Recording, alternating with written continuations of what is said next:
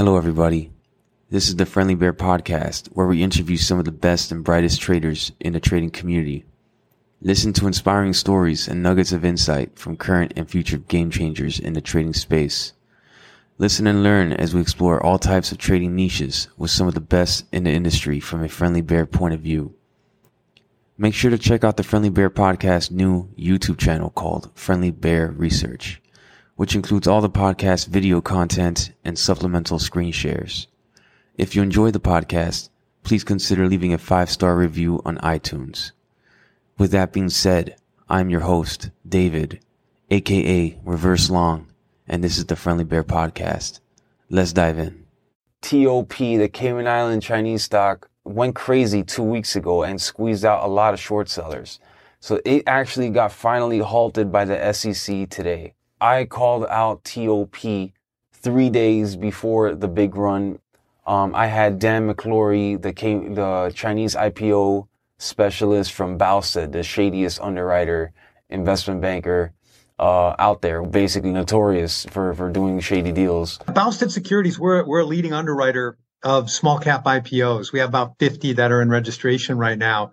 And it's an outgrowth of having invested in companies and understanding how critical it is to have them adequately capitalized and to have opportunities for liquidity by listing them on major stock exchanges like NYSE, NASDAQ, the London Stock Exchange, Hong Kong, a number of venues throughout the world. Bowstead. Boosted is like what you would say in Boston if you were stealing a car. He boosted a car. But no, this is Bowstead, the Chinese IPO. It was paused, but they're back going on. There's probably been 10 of them done this year. We've done 2. They're slowly but surely starting to come back. So virtually all of our international issuers use an offshore holding company. It's more favorable to use one. It could be BVI. It could be Cayman. We've seen Bermuda lately. So that becomes the holdco, the listco. Cayman has been the destination of choice for a lot of Chinese and Asian companies, but we see it elsewhere with European companies as well. Now, are you familiar with some of like the Chinese IPOs that went like really parabolic and then crashed like last year and a couple of years before? Like, what's going on specifically? Do you know anything with like the Chinese at all? Like, because I heard of like these like Chinese groups that were doing some crazy things to the stocks and they would just go crash, because China was locked down during the pandemic, so no one could go there in person and go check it out. Anything? Did you observe any of those? Several. And I think it's a combination of factors. One is, and you alluded to it, the extreme pent-up demand when listings were paused or halted. And that started happening about 3 years ago with the geopolitical environment between the US and China, then the SEC and then NASDAQ taking a pretty hard line about really not wanting to see, in almost racist way, Chinese companies being listed in the US. So that started to create a lot of constipation of deals. So there's all these deals people wanted to bring to market. I see. So are you familiar with like the movie, The China Hustle? Have you ever seen that? I've absolutely seen it. Yeah, I'm familiar with several people that were featured there. Yeah. So I know the executive producer, Frank Marshall. Mark Cuban had a role in it. So I know all those guys. He had a role in it. It's crazy. So one of the guys that went there to investigate a company, they locked him up in China. They just like held him up at the airport. They locked him up for a couple of years. So is that still like the case? Like in China, is like, because like it's like it crossed my head after seeing that movie that they can run up these stocks in China and like they're in China and the SEC or anybody can't really go over there. So like, and if someone were to go over there and expose it, then they would be locked up in jail because it's communist. It was paused and now it's not. And like, there's some element that of considering race or whatever. But is it really racism? Or is it just like something like some really nefarious activity going on in the market where a lot of these Chinese stocks from the Cayman Islands are squeezing like insane levels and there's obvious manipulation going on. So like maybe that's pump and dumps schemes that going on and it needs to be eradicated, So like for example, we had HKD last year. That was one out of the Cayman Islands Chinese pumped like crazy. ILAG. I know, for example, one from Bowstead. What do you call it? PETZ, that one squeezed, and they did an offering. It went from 60 cents and squeezed all the way to $9 in the after hours. And like, I heard rumblings about there's being like margin loan scams in China and some other boiler room pump and dump boiler rooms, going on. So like, why? And then I see like WhatsApp groups with like fake Chinese girls. They even have, I don't know if you're aware, like on Tinder and stuff, these Chinese profiles, Chinese girls around mid-30s, they seem to be, and they try to swindle guys to go buy their stock.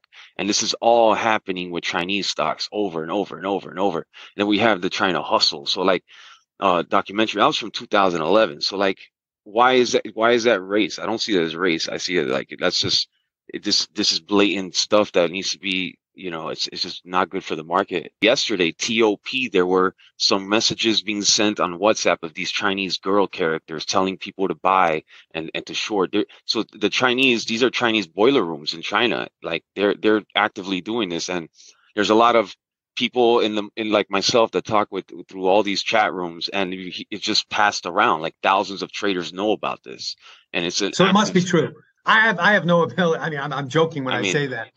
I was on the internet. It must be true, but I have no. No, I see it myself. I'm getting targeted myself by these Chinese WhatsApp characters. I have a right here. They message random people with certain zip codes, and they say, "Hey, my uncle says to buy this stock. My uncle says." It's rampant. All these groups with bad English. It's all Chinese, and it's all Chinese stocks, and it's a majority of them are from the Cayman Islands. And I have seen it personally with my eyes. So it's not just on the internet.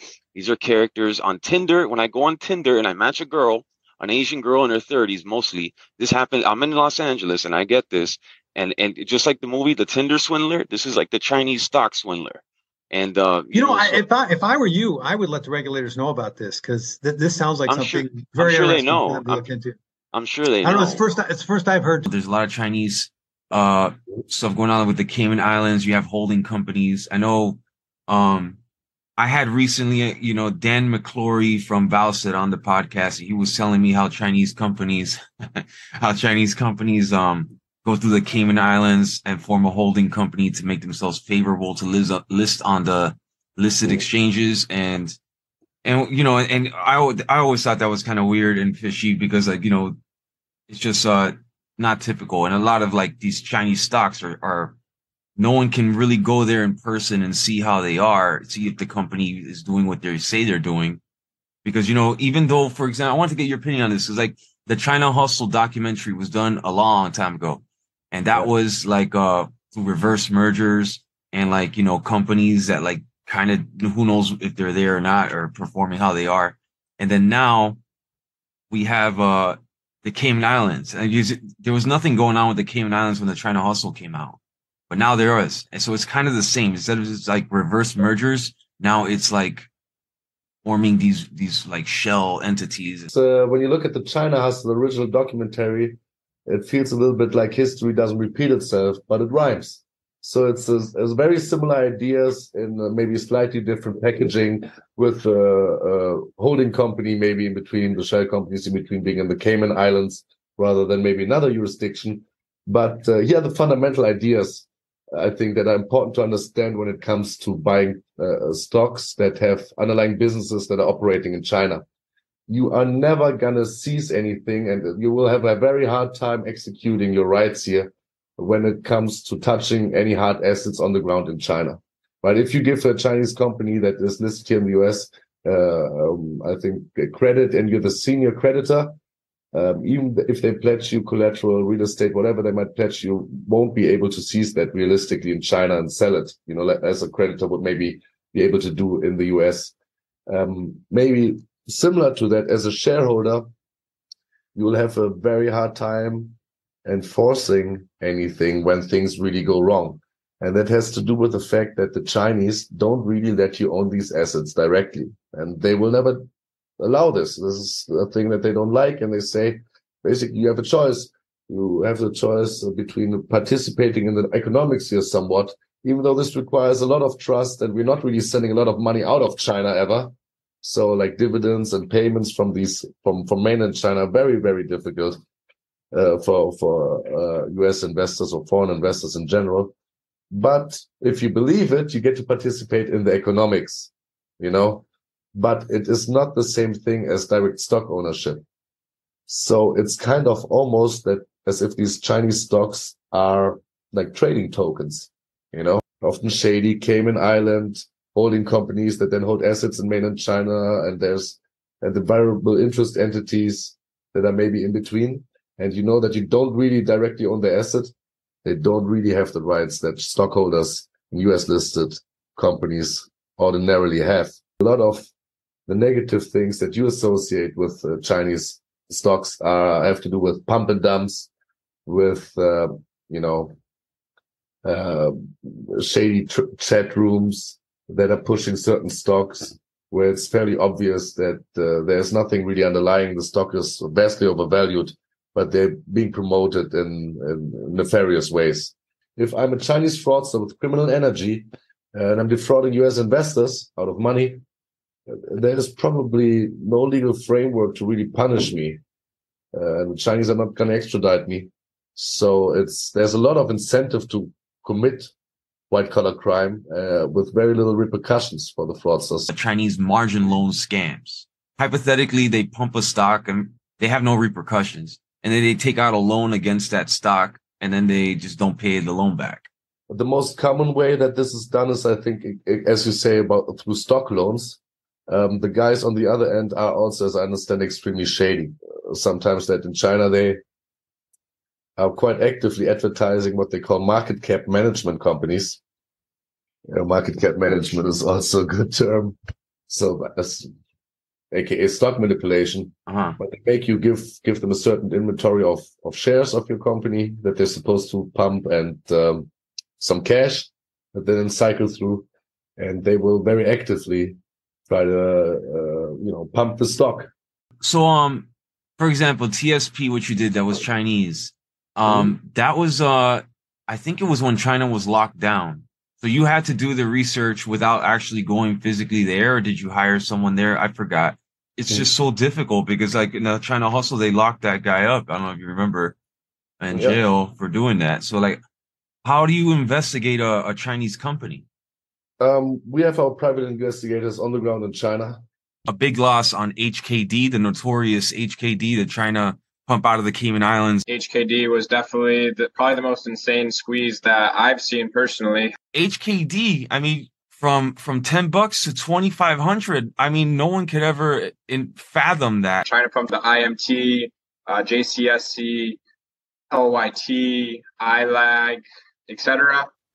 And HKD actually cost me like about 1/3 of my year. You're competing against other short sellers. Like, there's nobody buying this thing. It's just short seller covering, and you're shorting into another short, and you just lose control of it. Kind of this crazy move where the market cap was able to go to 450 billion, which I thought was the craziest part of the entire move. I remember when we were celebrating the first $1 trillion market cap on Apple a few years ago. I'm not sure the exact year or date, but now here we are a few years later, and we have a Chinese scam with zero revenue going up $400 to $450 billion market cap, which nearly would have been 45% of Apple at that time.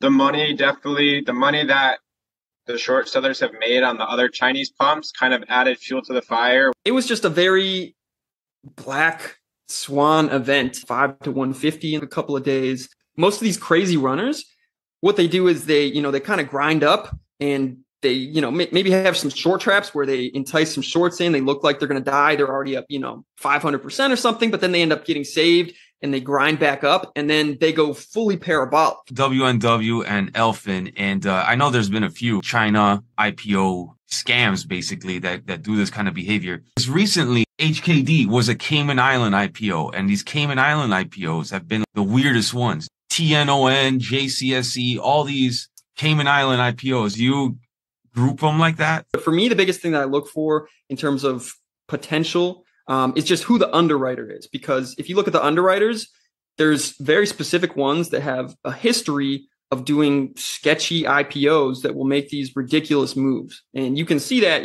before they even IPO. So, if there's a sketchy underwriter who's done, 5 different scam IPOs in the past, and they're doing another IPO that's connected to China and is based out of the Cayman Islands, and, it has a low float that is IPOing at a low price. Where is the SEC? Why aren't they stepping in? This is insane. When you're involving sums of money that are that large and people who are this powerful, I feel like it's not that difficult for someone to have an inside connection and, kind of let it go on longer than it should. There's definitely some bribery involved. And I think that is something that happens a lot on these pumps. These Chinese girls, fake profiles, they want rapport with you. They develop some rapport, and then all of a sudden it's like, if you like me, you would I have my uncle, like, if you love me, if you like me, you would invest in his stock. There's this guy, Arias, that runs Financially Ripped YouTube, and he made a YouTube channel exposing it. There were these Chinese stock scams that were kind of happening through WhatsApp and WeChat and other chat groups. On the surface, it doesn't really seem like a scam. The monetary transfer is not going from victim to scammer, right? This is going from, there's these Chinese hedge funds. In a nutshell, the scam is that these girls will contact you. They'll be your friend. They'll play along, and they'll play along for months. And then you start to believe it. And then before the planned dump, then they'll pop this question like, hey, do you stock trade? Do you do any trading? Story that they have an uncle, or they got a brother or a cousin in a banking position or a high investment position who knows all this inside information. The first girl that contacted me, we kind of came up with an agreement of, okay, why don't you tell me which stocks are going to get dumped? She's the one that has been feeding me all this information. The companies themselves, the publicly traded companies themselves, are kind of working alongside these Chinese hedge funds to do these pump and dumps. In the background, there's hedge funds and big companies buying up the shares of these stocks.